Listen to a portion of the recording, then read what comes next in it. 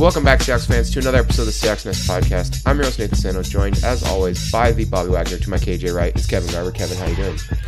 I'm quietly leading. You are quiet. The microphone volume is quiet, too. I don't know if that's like a sign of the times or It was intentional. It was intentional. It was a personal choice. Our very own Michael Kendricks. It's Eric Ronovich. Eric, how you doing? I knew it. I planned it earlier this morning, just so you know. When I was rewatching the game, I was like, I know I'm going to get Eric good on this one. Glimpse behind the curtain every week. Kevin and I come in here to Nathan's home, and we go over the game. We're like, oh, yeah, it was great. Everything was great. Except for this week, we're like, oh, this is why everything sucks.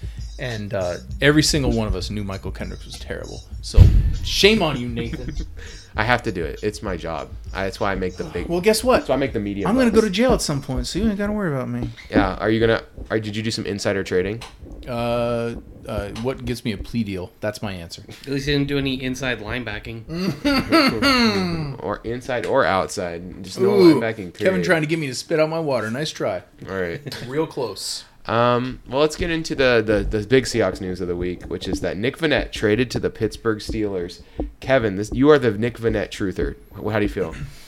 I feel like Will Dissly clearly passed him on the chart.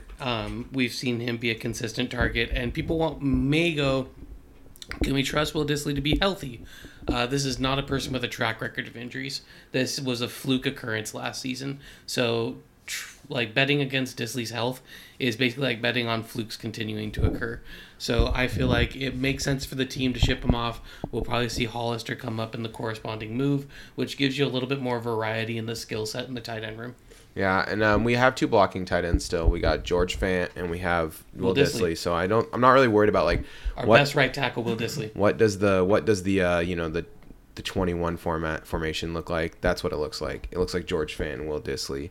And then, Hollister, I think, ends up being a kind of guy you can flank out wide if you really need to. And Dixon will be back at some point. And he's Mr. Reliable. And he looked really good last year. I was very impressed last year. Yeah, Kevin, like you said, Mr. Reliable. Eric, are you going to miss the Vannett era, or are you just happy to get the third pick in the fifth round from the Steelers? Actually, I found that out on the way here. Like, what did we actually get back? I think that's a great haul. I think we're maybe losing the most good-looking guy on the Seahawks, so I don't know whose turn is it to step up. Jadavian, you're up. Go for it, buddy. You're moving in most handsome. I'll say this about Nick Vannett. He was fine.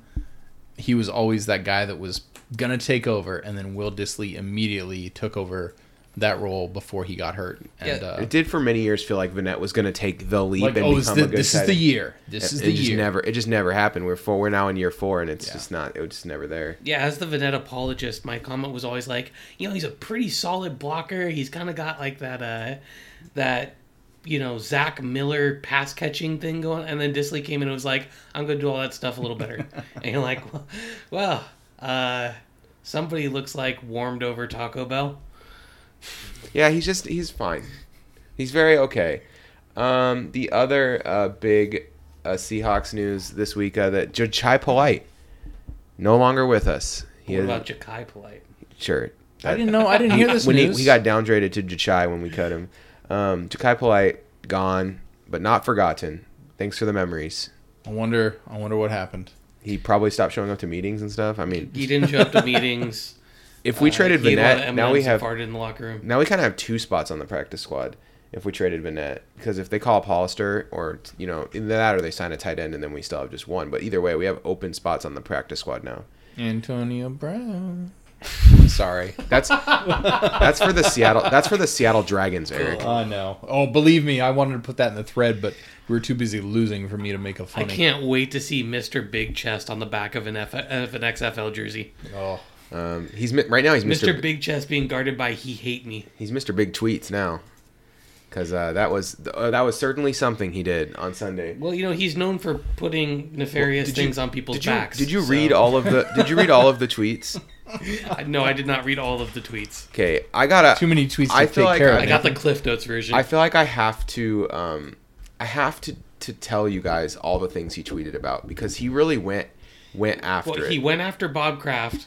Yeah, with a hand job joke. Yep. He said different strokes Good for you, Antonio. He went after Also a 70s television He joke. went after everyone, dude. He was like, But after Ben Roethlisberger? he went after Ben. No shock. Went after Ben. He went after Shannon Sharp. Oh, really? Well, Shannon was the only guy to actually like I didn't see that. retort. I saw that Shannon was the only guy to actually retort. And okay, don't challenge Shannon Sharp. Wait, because time out. one, he's a great tight end player. He's a great tight end. He's also very, very intelligent and well spoken. Oh, you really think that? Because his response was to call him Clowntonio Brown. When Brown literally rhymes with clown. He could have called him Antonio Clown, but instead he called him Clowntonio. I did not see that. Everything else he said about basically calling Antonio Brown on the carpet was what I read. I did not hear.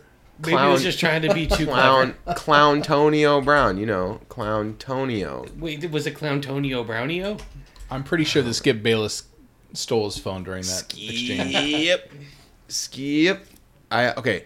Speaking of Skip Bayless, have you guys heard that Skip Bayless's wife wrote a book about like how to get along with your sports obsessed husband? Really? No. She's married to another guy? They sleep sleep in separate rooms so that he can wake up at 4 a.m. to do all his shows and like In all watch fairness, sports if all you were day. married to Skip Bayless, wouldn't you sleep in a separate room? I think that's just I think that's just a cover, and all power to her. I think chapter 1 it like goes into that because she knew that's as far as he would read, and in chapter 2 it's just like a plea for help letter for the next 4 chapters. Oh man, And then like chapter 6 is recipes for Mexican food. she has got like for her brother-in-law. she has like a really weird name too. I can't remember what it is. It's like Ernesta. Clowntonio. No, it's Ernesta or something. Okay. Sorry, Clowntonia. Clantonia. Clantonia. No offense meant. Clantonia Bayless. Brown Bayless. Clantonia Brown Bayless. All right. That sounds like the worst law firm. Let's get into it. The people are waiting for us to criticize the Seahawks, and I think that Yeah, we had to inject a little joy before the we have a depression. lot of criticism to make, but I wanted to have some fun today. So, all right, Chris Carson. I want to start with Chris Carson.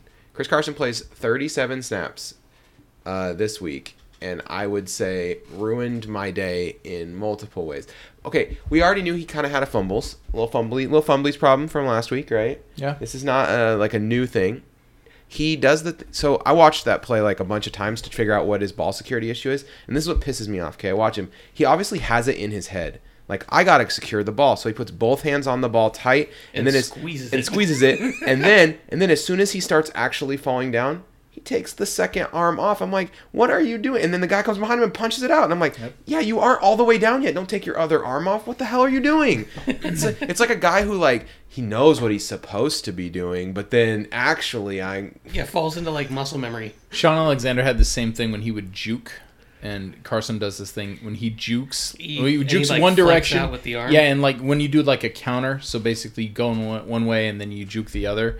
He definitely puts the ball arm out, which is it's not where he loses the ball, but you have to regain control immediately, and that's not helping. It's not quite Ahmad Green levels, but it's not good. The Penny injury was a killer this week because I really think it was hard for the team. I mean, Pro-Size obviously can't play more than 6 snaps a game.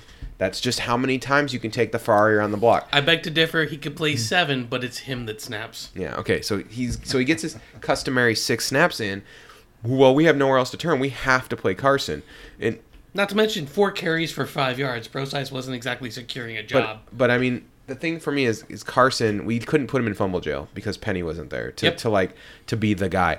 And I would have loved to see Travis Homer get some run though, just to see. I'll be honest. I think if Penny's healthy, Carson goes to fumble jail, and we just go straight to Rashad the rest of the game. And I'm not actually fine with that. Rashad Penny's had a pretty solid season, and Carson kind of needs a wake-up call in terms of like turning the ball over.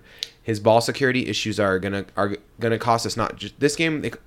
You can point to any number of things as the one thing that busted us in this game because there's a bunch of them. This was one of the potential things that could have won us the game. If Carson doesn't fumble here, I mean, we moved the ball pretty good for only scoring 7 first half points, and this is one of the reasons why we didn't end up with more than 7 first half points is that Carson has had ball security issues. Yep. Not to mention, Carson actually had one of his worst running games, too. He had 15 carries for 53 yards, but it was buoyed by 2 10-plus yard runs. Yeah. So he only had 3.5 yards per attempt. He only had 31 yards after contact, which means our run blocking was better than it's been. Yeah. And he only had like the 1 first down, too. Oh, I felt Wilson had the better running day than Carson. Yeah, Wilson was our best running back, which that's those are sad Haven't- days. Oh, haven't those had are the a- days. Haven't had a great Russell Wilson scrambling day in a while though, and this was one of them. He was really good scrambling. Got 4 first downs on 7 rush attempts, seven rush attempts, and just looked really really good. Took a couple hits. Yeah, but you know what? He really wanted it. And I think that anyone who had any questions about Russell Wilson, you can just, if you have some still, Davis Sue, then you can go ahead and just root for a different team. Like, there's nothing Russell Wilson needs to prove anymore. He's a good thrower. He threw great in this game. He's a good runner. The only problem now is that, we're paying $30 million to a quarterback to not utilize him at the beginning of the game. I read a stat the other day. Patrick Mahomes only throws 11% of his passes when he's ahead. Russell Wilson only throws 11% of his passes when he's ahead. 89% of his passes are thrown when he's behind. Like, you can throw in your head, put your foot on the throw and stomp on it. Like, there's no killer instinct for the play calling. It's just like, as soon as we get ahead, we go conservative, and it makes every game close, and Russell Wilson has to pull every game out of his butt because like, that's the expectation at this point. Yeah, I think that's a Russell Wilson thing, or not a Russell, Pete Carroll Carroll thing. I knew you were This gonna say goes beyond just one offensive coordinator. Yeah, it's Pete is passing on this, because look at Detroit's offense. Detroit's offense looks like dynamic and exciting. Guess who's their offense coordinator is now? Darrell Bevel. Like, they looked good last week, and I was like, okay, Detroit is a real football team. And did you see J.D. McKissick's big play? No. Oh yeah, I was like, oh man, Darrell Bevel can't quit J.D. McKissick. It's like a disease or something. Local TV commercial star J.D. McKissick. Oh yes, local Love that. TV. Okay, you want to go? So we talked running backs. We talked a little Russ. Do you want to go deeper on Russ, Kevin? Let's go deeper on Russ. Go for it. So Russ 8 for 16, 140 with 2 touchdowns when pressured. 6 for 10, 204 yards on balls that traveled more than 20 yards downfield. It was Russ doing Russ things. He was consistently asked in the first half to make throws on third and medium, third and long, using his legs. It felt like such a throwback game where it was first down ineffective, second down ineffective, third down, what can Russ do? 8.1 yards per attempt too. Like, that's like, yeah, on 50 attempts. That's nuts. It's pretty crazy. Like, that's a lot. I think I read this was the first time that Russell Wilson has lost when getting over 400 total yards. So, I mean, and he still was getting the ball out pretty quick, slower than he has, over the course of the season. But looking at it, we were out in 2.86. I mean, still under 3. That's fine. It's not like it was in the first couple weeks where we're getting it out in under 2 seconds. Well, as we blend it into the receiver game, what bothered me was we still had a lot of short checkdowns. Checkdowns to Carson, checkdowns to Procise. Early in the game, like first quarter, checkdowns to Disley that felt like those modified runs. They were designed to pick up like 3 yards, and it just seemed like a very odd decision. When we knew going into the game, this was a set of linebackers in a secondary that you could get after, you could attack. And so we saved it until late in the game when we went after him. And hey, lo and behold, it turned out there were yards everywhere. Yeah, Russell Wilson, when we attacked the middle of the field on those short throws, he was 18 for 23, 78.3% completion percentage when he got the ball out in less than 2.5 seconds. Over 2.5 seconds, 14 for 16. So just like you said, Kevin, just attacking that middle of the field, attacking those short and intermediate routes, the real weakness of this defense. I think the linebackers are good at stopping the run. I think we saw that. Yeah, they had a ton of run stops. They combined for 9 run stops from their linebackers, especially Demario Davis. Yes, Demario Davis had a really good game. Excellent against the run, but not good against the pass. He gave up 6 passes, 4 passes? Yeah, he gave up, I think, 4 passes. A.J. Klein gave up 6. A.J. Klein was matched up against Tyler Lockett on that first touchdown reception. Guess what you shouldn't ever do, Eric? Put a linebacker on. A.J. Klein actually gave up that's exactly 3, what you shouldn't do. He actually gave up 3 catches to Lockett. Like, he could have given up infinity catches to Lockett if we kept throwing it. They did the old Seattle Seahawks. Why don't we cover this slot receiver with a linebacker? Yeah. Oh, great. Now Pete's going to see it and try and emulate it. Awesome. Hey, look, it won a game. Yeah, great. It won. Yeah, exactly. That's not what won the game, but yeah, sure, Pete. Okay. So receivers. I'm gonna say something, and it's gonna make me sad. But Jaron Brown, I had really high hopes for him coming into the season, and I just don't think he's the perfect fit for what we do. And maybe this is the wrong game to judge him by, because there was a lot more throws that came out late, and maybe he's more like an on-time guy, you know, like when the offense needs to be getting out on time for him to be successful. So I'm willing to withhold judgment for a couple more weeks, but he needs to show something in the regular season quick, or wide receiver is going to be maybe my number one off-season priority for the Seattle Seahawks. What do you guys think? I think it's a Jaron Brown problem, not a Seahawks receiver problem. I like Tyler Lockett. I think DK Metcalf is a gift. David Moore coming back this week. Kevin may do a little more of a deeper dive, but for him to be targeted twice and just come in and take his first target for a catch was a little impressive. Malik Turner might be a thing. We still don't know what Jennings or Asua can do. I'm not really worried about receiver, honestly. Russ is making people look good. I feel like Jaron Brown is a square peg in this round hole Seahawk offense, and it's just not for you, Jaron. Sorry, it's not you, it's us. We're not in love with you anymore. I don't know. I feel like we completed passes to 9 targets, if I am reading this correctly, I believe so. Mm-hmm. And that included 5 targets for Metcalf, 6 targets for Brown, and a combined 5 targets for Moore and Turner, which I think as you see Moore getting a little more healthy, you'll see him taking away some of those Turner targets. Well, I generally... go ahead. Sorry. With the generally 2 wide receiver and occasionally 3 wide receiver sets that we run out there, I'm not sure how many targets we have to go around that way. Like, Lockett is clearly our possession and move the sticks guy. Metcalf is the guy we want to pump it to downfield, though Lockett also has some of those things. So, guys like Brown and Moore, it's going to be interesting to see how they fit in. Well, we'll have cap space at that position group, right? Because Lockett's contract, I think, is pretty good, and then DK Metcalf's contract will be a rookie contract, so we'll have a little money to throw at second round rookie contract. One more wide receiver, you know. So I think that's really fair. Another thing, I just want to pump the brakes on like DK Metcalf. So amazing. I do agree. He has looked good. He has looked like a really solid rookie. But he's only catching 50% of the balls that are thrown his way so far, 9 for 18. And that's, if that catch rate continues, that's Jermaine Kearse territory of like not catching the ball when it is thrown to you. And I want to make sure we're all on the same page that like this is the guy we should be excited about. He's young, but he needs to play better than he is now, or I'm gonna like I said, wide receiver will be something that I think we'll need to take a look at, as we need one more guy at that position group. I do believe he does not have much in the way of drops though.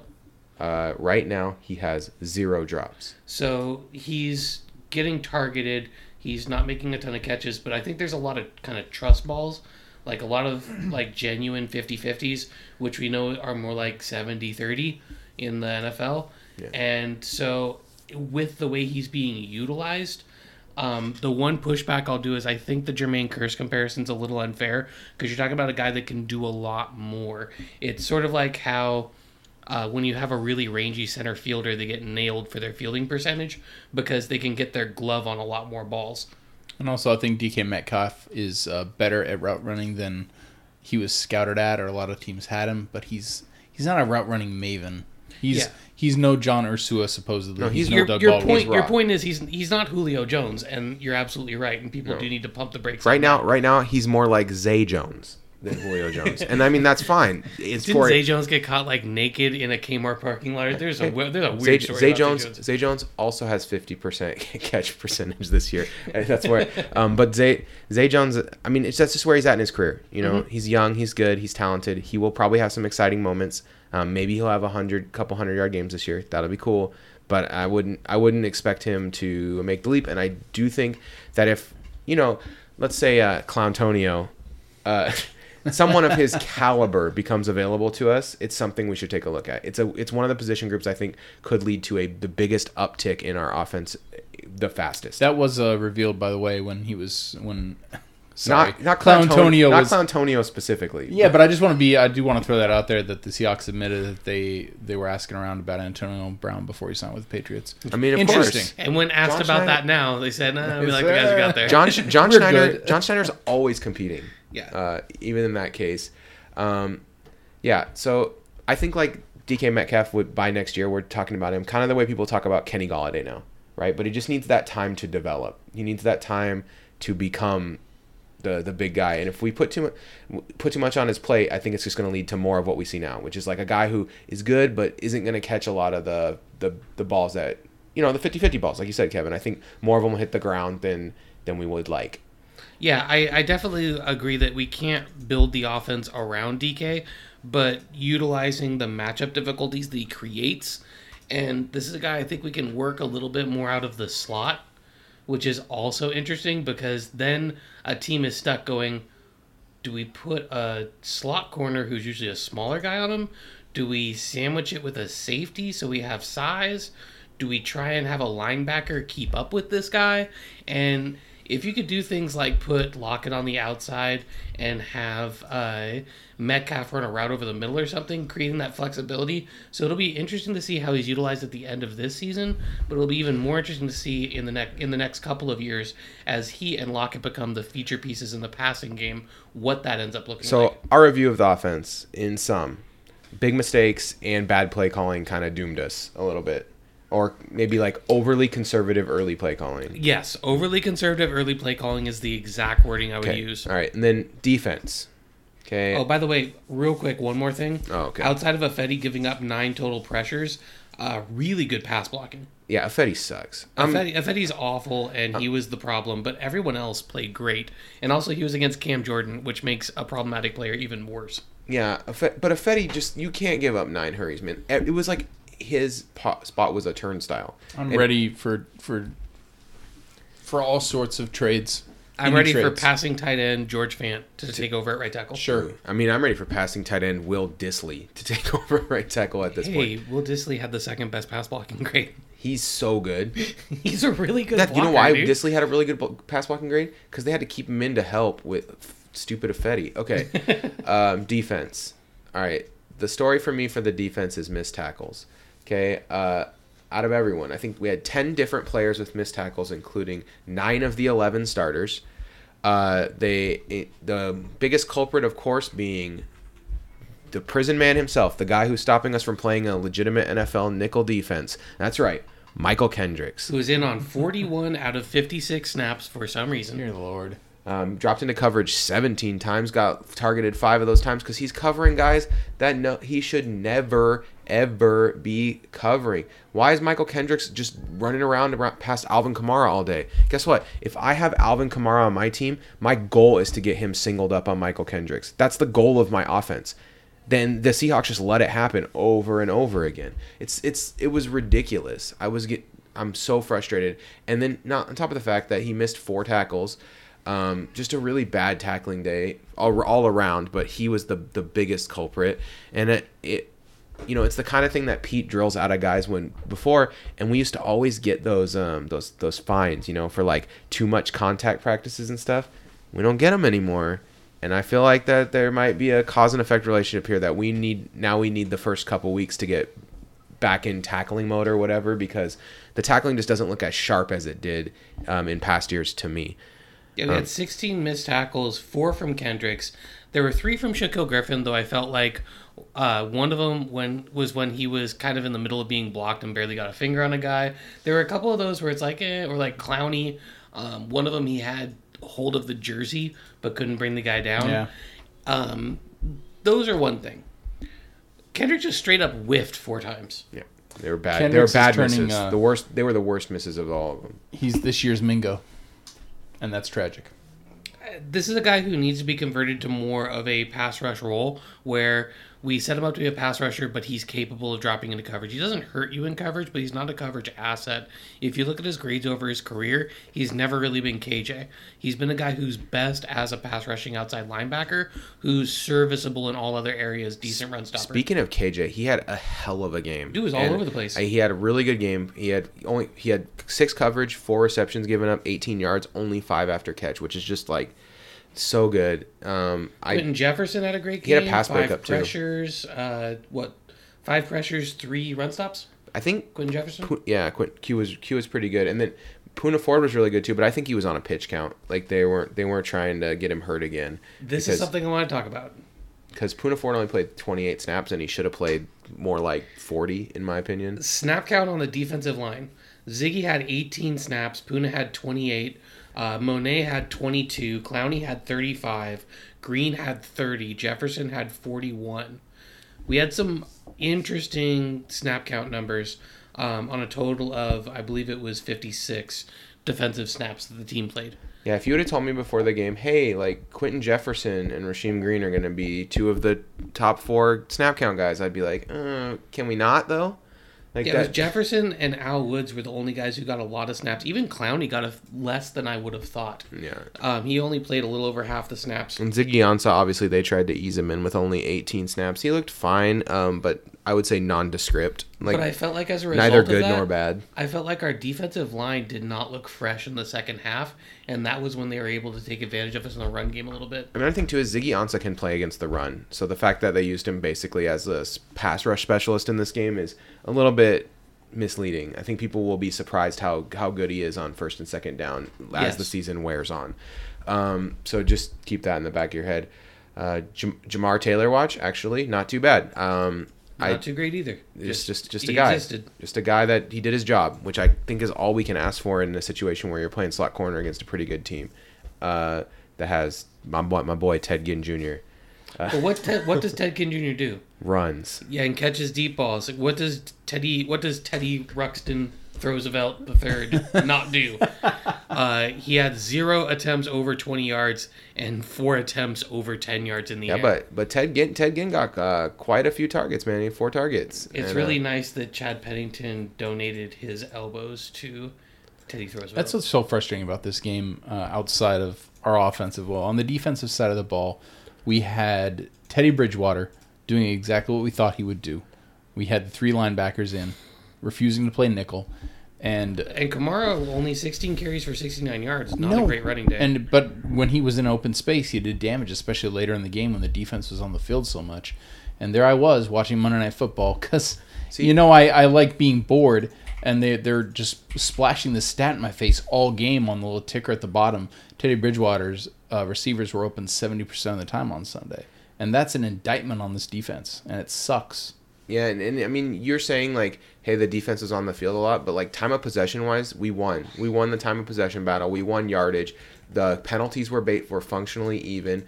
All the team stats, if you look at it, if you looked at the team stats and not the score, you'd be like, Seahawks probably won this game by, I don't know, 10, 15. 14 maybe. But there was just a couple huge toxic differential plays. The Carson fumble, the special teams touchdowns, just killed this team. Like that's the thing. It was like you said, we won time of possession, but with the Seahawks defense being on the field so much, it wasn't like it was 3-and-out punt, 3-and-out punt.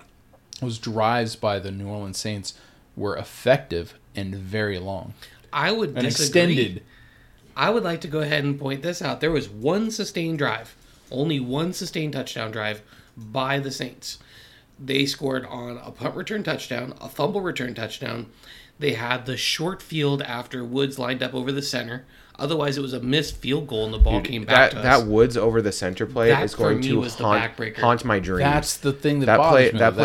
That play killed all the momentum. The Seahawks were starting to like build a little bit of momentum. They were about to get a stop. They missed the field goal, so like I think the team's like, oh yeah, we got this. We can come back and still beat this. That's a very surmountable. Yeah, Absolutely. 2 touchdowns. It's an easy 2 touchdowns, and you got tons of time left. And they scored more than 2 touchdowns, so they obviously could have done it. But the stupid Al Woods. I mean, I love Al Woods. He's had a great first 2 games, but come on, man, dude, you can't do that. That's just inexcusable. You know the rules, and you know what? To be honest with you, what's Brian Schneider, our special teams coach? This guy should have been fired a long time ago. This is not the first time we've ever had a really dumb special teams error like this, where it's just like inexplicable, inexcusable, the kind of thing you need every guy who plays on special teams to know. 100% Al Woods should know where he needs to line up to not get that penalty. Mm-hmm. It's just unexcusable. These guys are professionals. If that happened on my middle school football team, I would be like really hot. I would be super angry if something like that happened where it's just a dumb penalty like that. I can't imagine on a professional football team how that must go over. It's just unacceptable. All you gotta do is stand in the right spot. It's not like and then on the punt return touchdown, we had Nick Bellore overrunning the play, because I'm glad he has a roster spot. Yeah. And then we had Like a million guys missed tackles on that play. We too. basically had, by the time he made his first cut, there were 6 guys on the coverage team that were behind him. Yeah. And so then you've took half your coverage unit out of the play. That's special teams coach Brian Schneider doing his work right there, dude. That's right. At least he must be related to John Schneider, and that's why he has a job. Do you think so? I'm gonna Google it right now. If he is, then this is nepotism, and we should. Then we know exactly why. Is he short with red hair? As you go over that really quickly, they had the touchdown on the short field after the 4th down that we're going to talk about. We had 2 bad 4th down conversion plays, and then they had 1 sustained drive for the final touchdown that moved them up to 33 points. Yeah. That was the only sustained touchdown drive. Yeah, still backbreaking plays, keeping the defense on the field. It doesn't have to be physically like excruciating on this team. It's a mental lapse. It is a mental thing where you think, okay, we have to be back out here and we have to make a play. We have to make a turnover. That is the way that you overplay and you don't stop games. But that's why it's I like have Russ trouble pressing saying in that the the defense played poorly. They tackled poorly. There were definitely issues, Yeah. but I feel like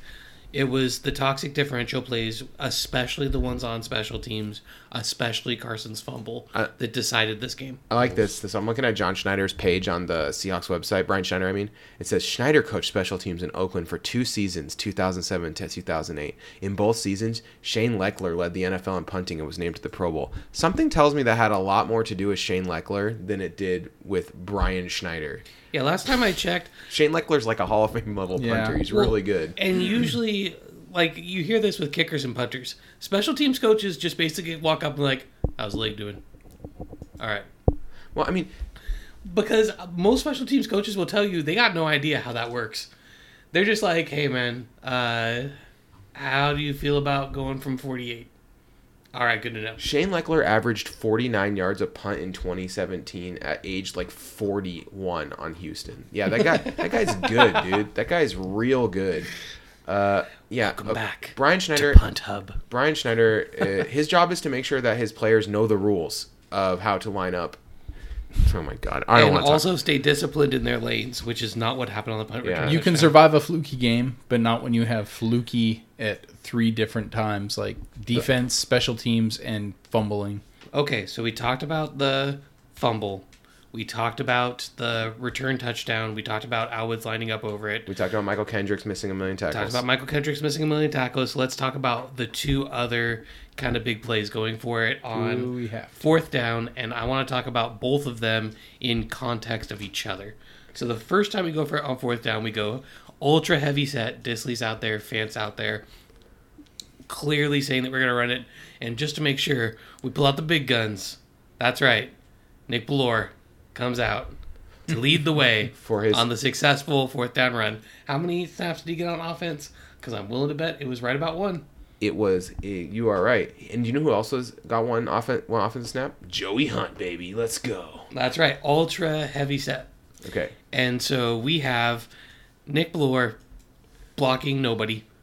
Yeah, he didn't do anything on that play. He blocked the corner on a play where Carson cut into the guard tackle gap. Yes. So one of 2 things needed to happen on that play. Number 1, don't make it obvious that all you're going to do is hand it off to Carson. Number 2, if you do hand it off to Carson and there's clearly nothing going on inside, Carson should bounce it outside. And if he would have bounced it outside, he actually had a shot at getting it. But where he was running off tackle, first of all, the guard tackle gap on the right side is Cam Jordan's gap. And that is the single gap that they are the best at covering. If you look at their numbers on Football Outsiders, that is the gap you don't want to run into. And that was at a time also where Chris Carson was already broken for the game. Like, it was not a time that I feel that play should have been called. So what do we do the next time we have a 4th down situation?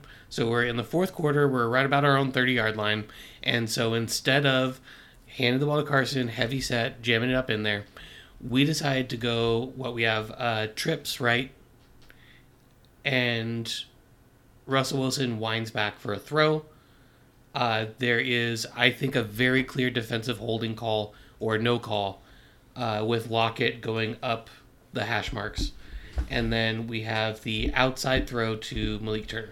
Do you know what really frustrates me in these situations, though, is that we have 4th and very short, right? Pretty short, like very short passes. We never run QB sneaks, ever. And I know Russell Wilson's short, but come on, man. Like, every once in a while, you got to show that play, because that's a QB sneaks from 1 yard or less are like one of the highest success rate plays in the NFL. And if we're not going to do that, why couldn't we do an RPO? I think I read it was 84% of QB sneaks from 1 yard or less are successful. They get first down. That's insane. That's you just run that play. You run that play. Like, that just doesn't make any sense to me. Like, that, just line them up, get heavy, just dive forward for the yard. Yo, bring Lynch back. Make him our backup. He's really tall.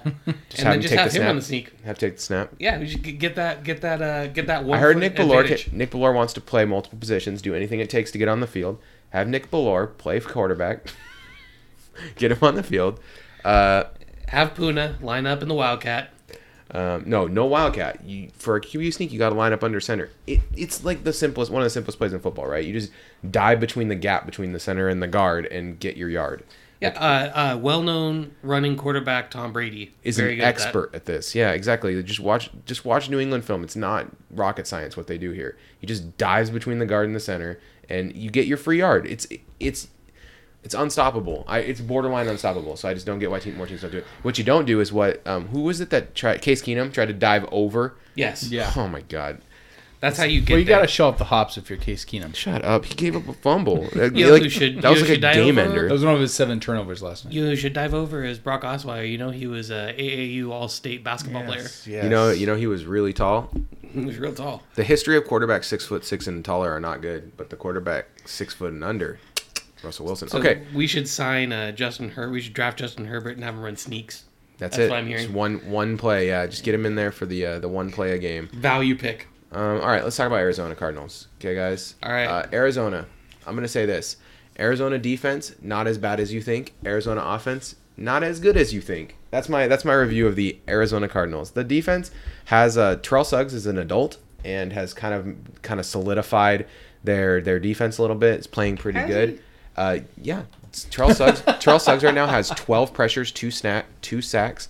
He has 6 run stops. I think first of all, I think it's still the Chandler Jones show. Chandler Jones is their best defensive player. I'm just saying, Nathan's warming up. Overall, and Budda Baker had a really good hot start to the season. Yeah, and the Byron Murphy's like a functional corner, which that makes them have one functional corner. Well, Tremaine Brock's had a really good. Tremaine Brock has not been good. He's fine. He's targeted 10 times or 16 times, gave up 10 receptions. He has 2 pass breakups, which is like pretty good. He's fine. He's a very functional, average human being to play corner. Actually, you know what? That's the wrong way to put it. No, he's not a great human being. He's a bad person. He's a good, decent cornerback. Yeah, their defense is like fine. Arizona apologists. It's not good. It's not good. Their defense is fine. Now their offense, I do not have from the Cardinals wing. I do not have very many nice things to say about their offense. Their offensive line is worse than ours.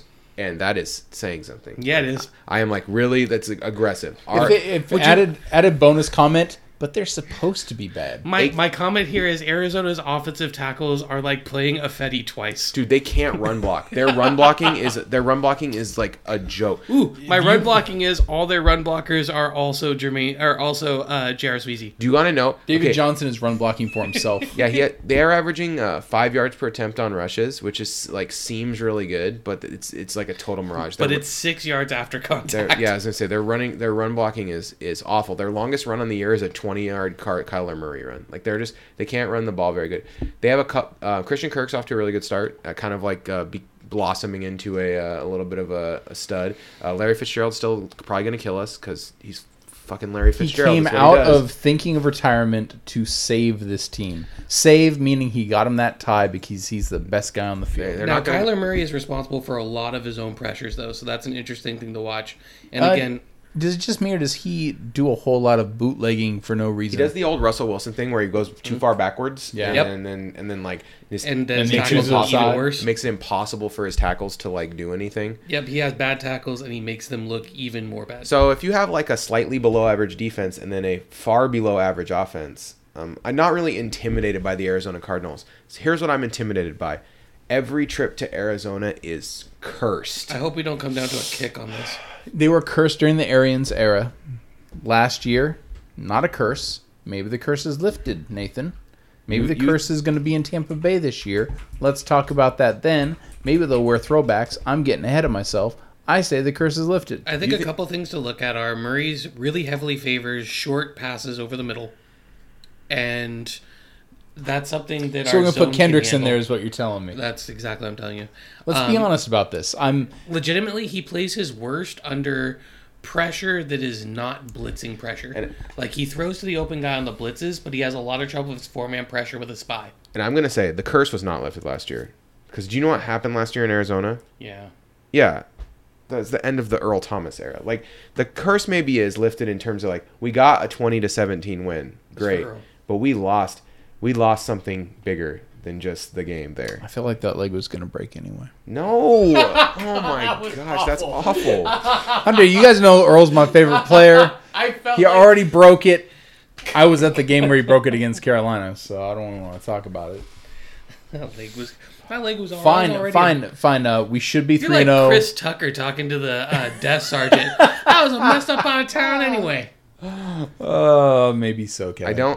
Like I said, I'm not afraid of Arizona. I'm afraid of the stadium. Their linebackers are terrible in coverage. So if we can get our slot receivers or tight ends handled up on that, there's no reason we shouldn't win this by 15. Their defense is not good enough to stop our offense. It's good, and they will get some pressures, and they have some good coverage guys. But if we get this quick throw game, but we should be able to move the ball. There will be sustained drives from us, and the defense should be able to stop this. This offense is kind of a joke right now. So if Carson cannot fumble.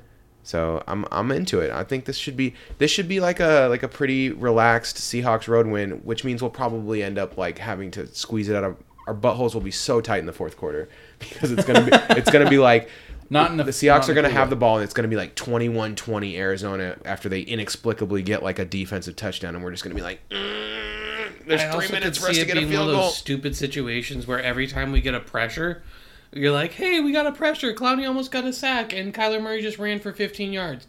Damn it. Well, yeah, especially because what'll happen is Clowney almost get a sack, and he'll get out on the edge, and then he'll be one-on-one with Kendricks. Kevin just shuddered. I think I put chill down his spine. I will say Tedward Bridgington took off a couple of times, and he only has one leg, literally. Yeah. So when he went go-go gadget scramble, we didn't do a great job of containing him. Kyler Murray, pretty good at running. No, pretty good. He's probably good. You think the 4th best runner in the NFL for QBs? Let's see. He's behind Josh Allen. He's behind Lamar Jackson. Lamar Jackson is the best throwing running back in the NFL. Don't make me fight this fight on the podcast. Let me just fight it in the group chat.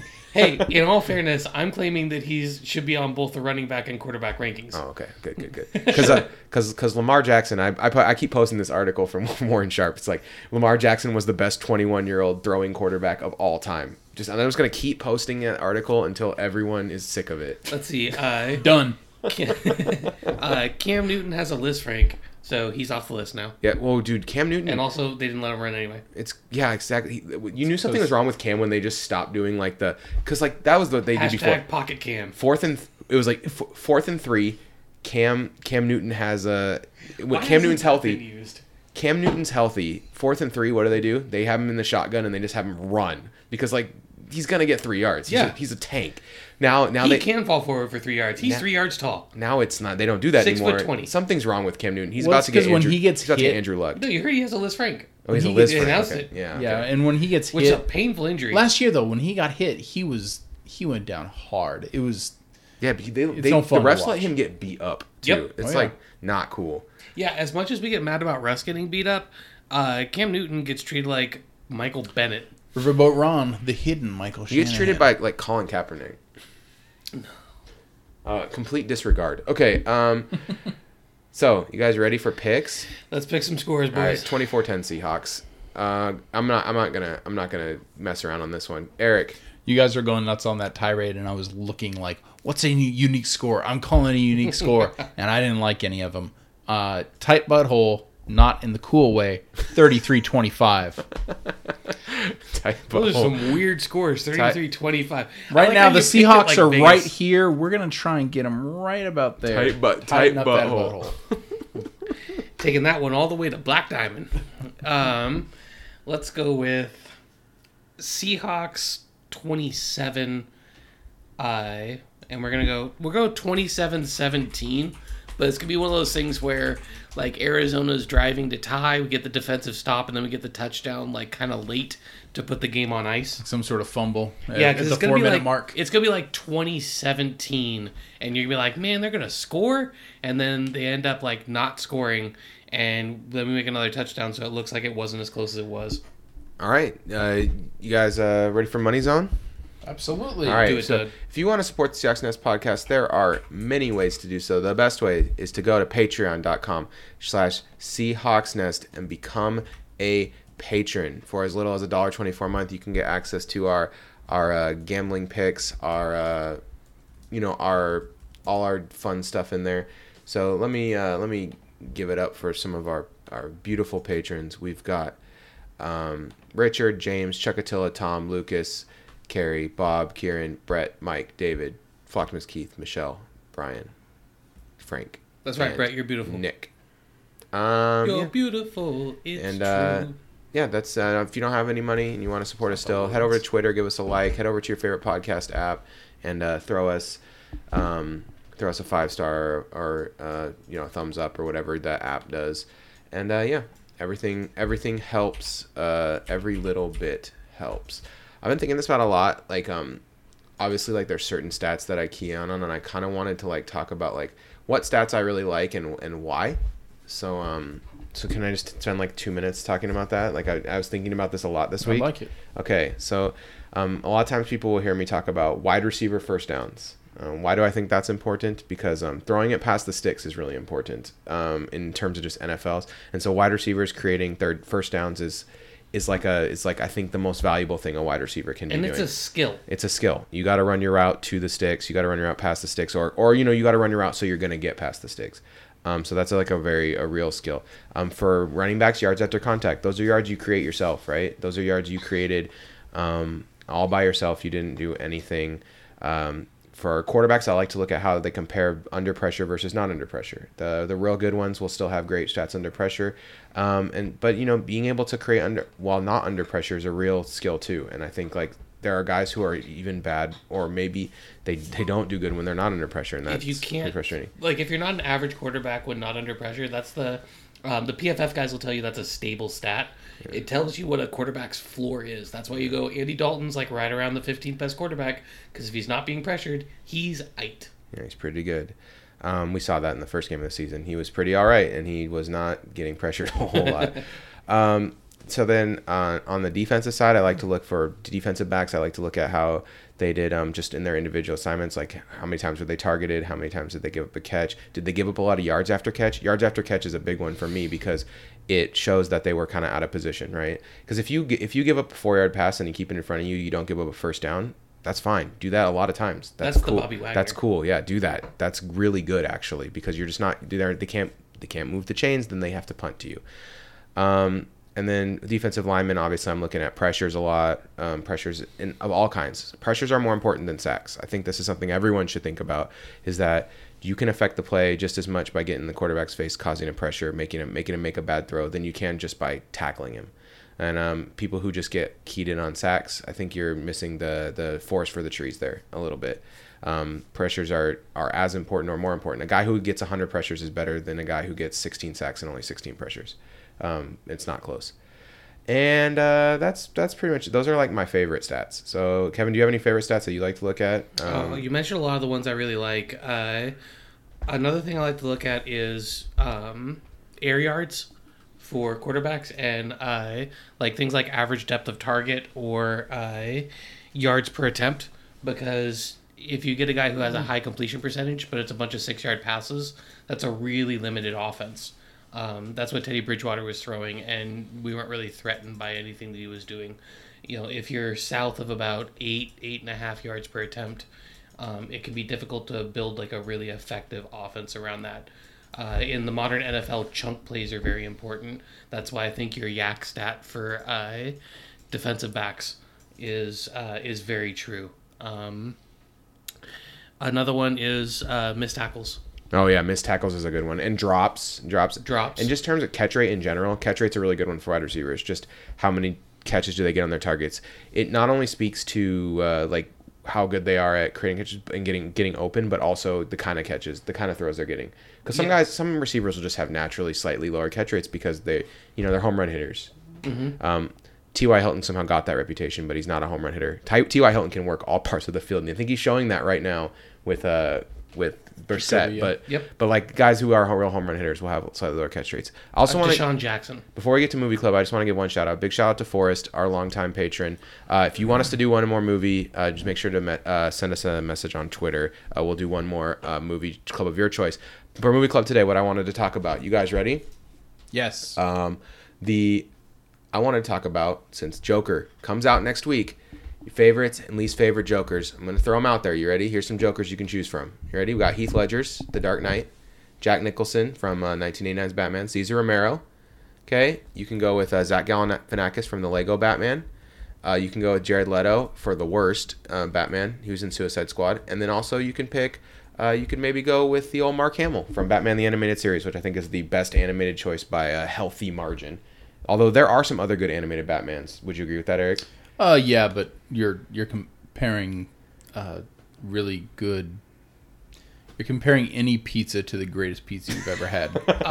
My line for this is, there's an old line about Dana Carvey. Anyone doing an impression of George Bush Sr. is really doing an impression of Dana Carvey doing an impression of George Bush Sr. All right, so anyone who's doing a voice for animated Joker is really doing an impression of Mark Hamill doing a voice for animated Joker. So Eric, you are a Batman expert, a resident Batman clout. That's true. You love Batman. So give us your Joker. Who's your Joker? Man, it's got to be Heath Ledger. He reinvented the game while still more or less not doing anything all that new.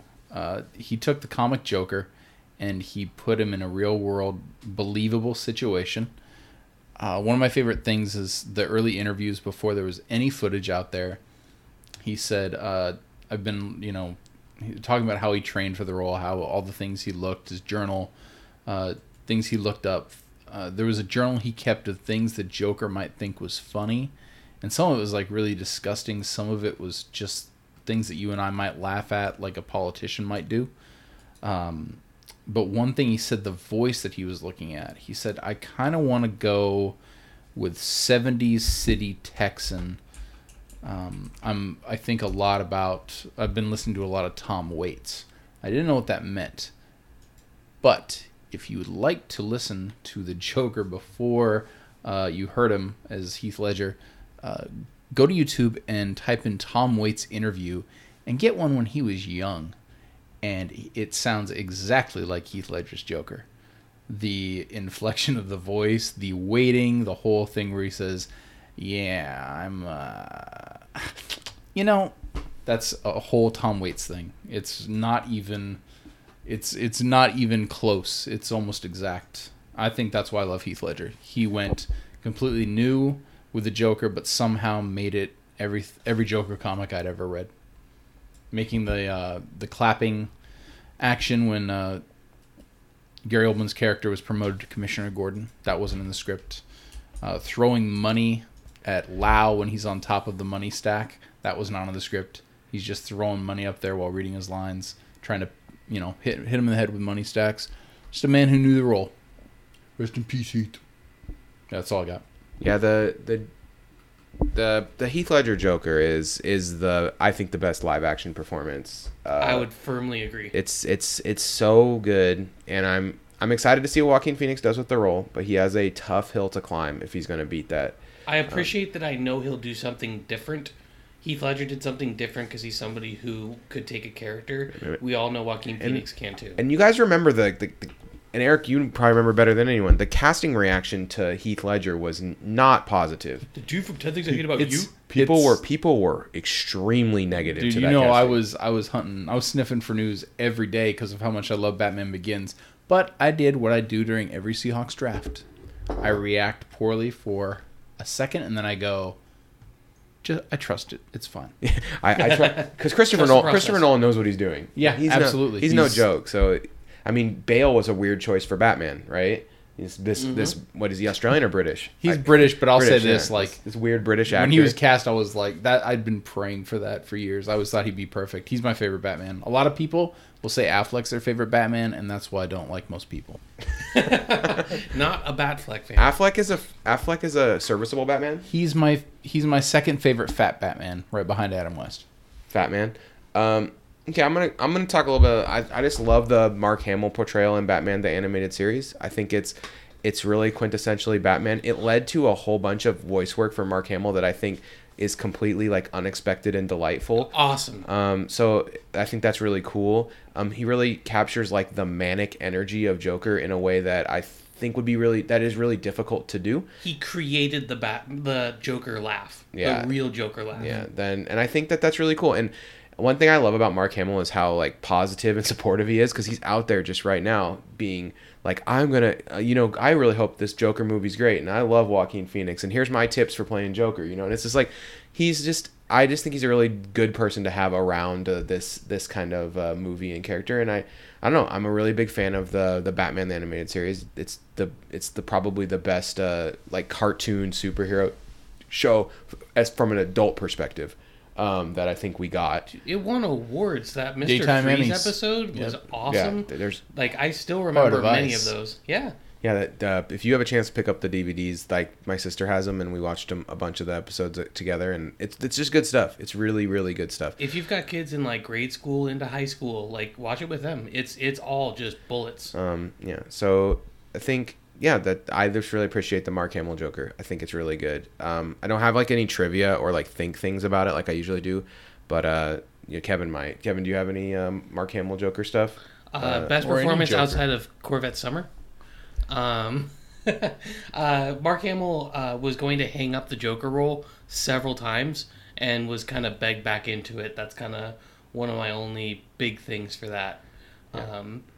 They're having a lot of trouble replacing him as a voice actor for the character. And he's pretty old, so like I'm sure he wants to, if he has plenty of money, he probably would like to walk away. Basically said he would like to hand it over so that like he can see it flourish out from under him and know that it's going to kind of go on and still be like a great role. Right. And so he's upset that he keeps having to kind of be called back into it. Kevin, I am praying you'll pick the guy from the movie that we're going to do next week for Movie Club that I'm going to make you guys watch. Okay, well, I actually decided, since you picked the only two answers I know exactly like, what you're going to say. I'm going to just tell you why Jack Nicholson's Joker was bad. Oh, okay, yeah. Okay. I'm gonna agree with most of your points here. Eric's probably gonna just slightly disagree. I'm gonna slightly disagree, but go ahead. So I have a major objection to Jack Nicholson's Joker in that it was Jack Nicholson with makeup on and not the Joker. That is 100% what that character was in this movie. That part where he's going through the art museum with the Prince music. Yep, it was awful. I love Prince, but I hate that. That's how I feel about it. The editing in that is really poor too. It is. They paint something and then they'll walk by again. It's not painted. Shame on you, Tim Burton. There's multiple scenes where he's just being Jack Nicholson. Like, basically every scene. The scene where he electrocutes the mob boss is my favorite in the movie. So that felt like Jack Nicholson in The Shining. It also felt like the Joker. So I felt like that scene, the scene right after he sees himself after the surgery, and the very end with the chattering teeth, which is my favorite scene in the entire movie. Those are the only three scenes that feel Joker. Everything else feels like Jack Nicholson in makeup. You didn't like when he pulls out the giant elephant gun out of his pants after bending his leg for half an hour? Go ahead. No. No. I'm glad that he was able to pull that one out of the Bugs Bunny archive. As a 10 or 11-year-old boy, however old I was, 12, I was like, what? Yeah, it's a 1989 Batman. I don't want to get like too deep on Kristen because I actually think that's a really well-regarded 7 out of 10, isn't it? Yeah, it's like a movie I think people really overrate in their heads. Like it's good, but not great. And it's above average. It's because we hadn't seen anything like it at the time. And I'm extra hard on the superhero stuff. Like I think everyone who listens to this podcast and everyone in this room knows I'm like extra hard on superhero movies in general because I think like you got to do more than just show me my favorite superhero to make me like the movie. Because I think that's what a lot of superhero movies think they have to do. It's like, oh, we'll just put them on the screen and tell like a slightly above average story, and who cares? The people will love it.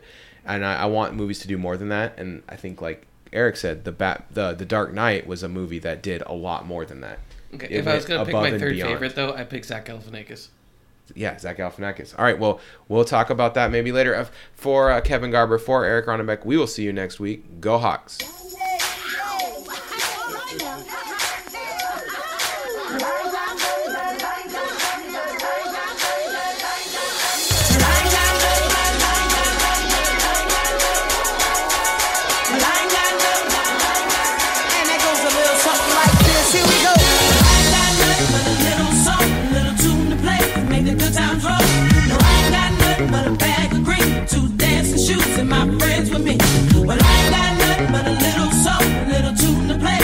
Good time.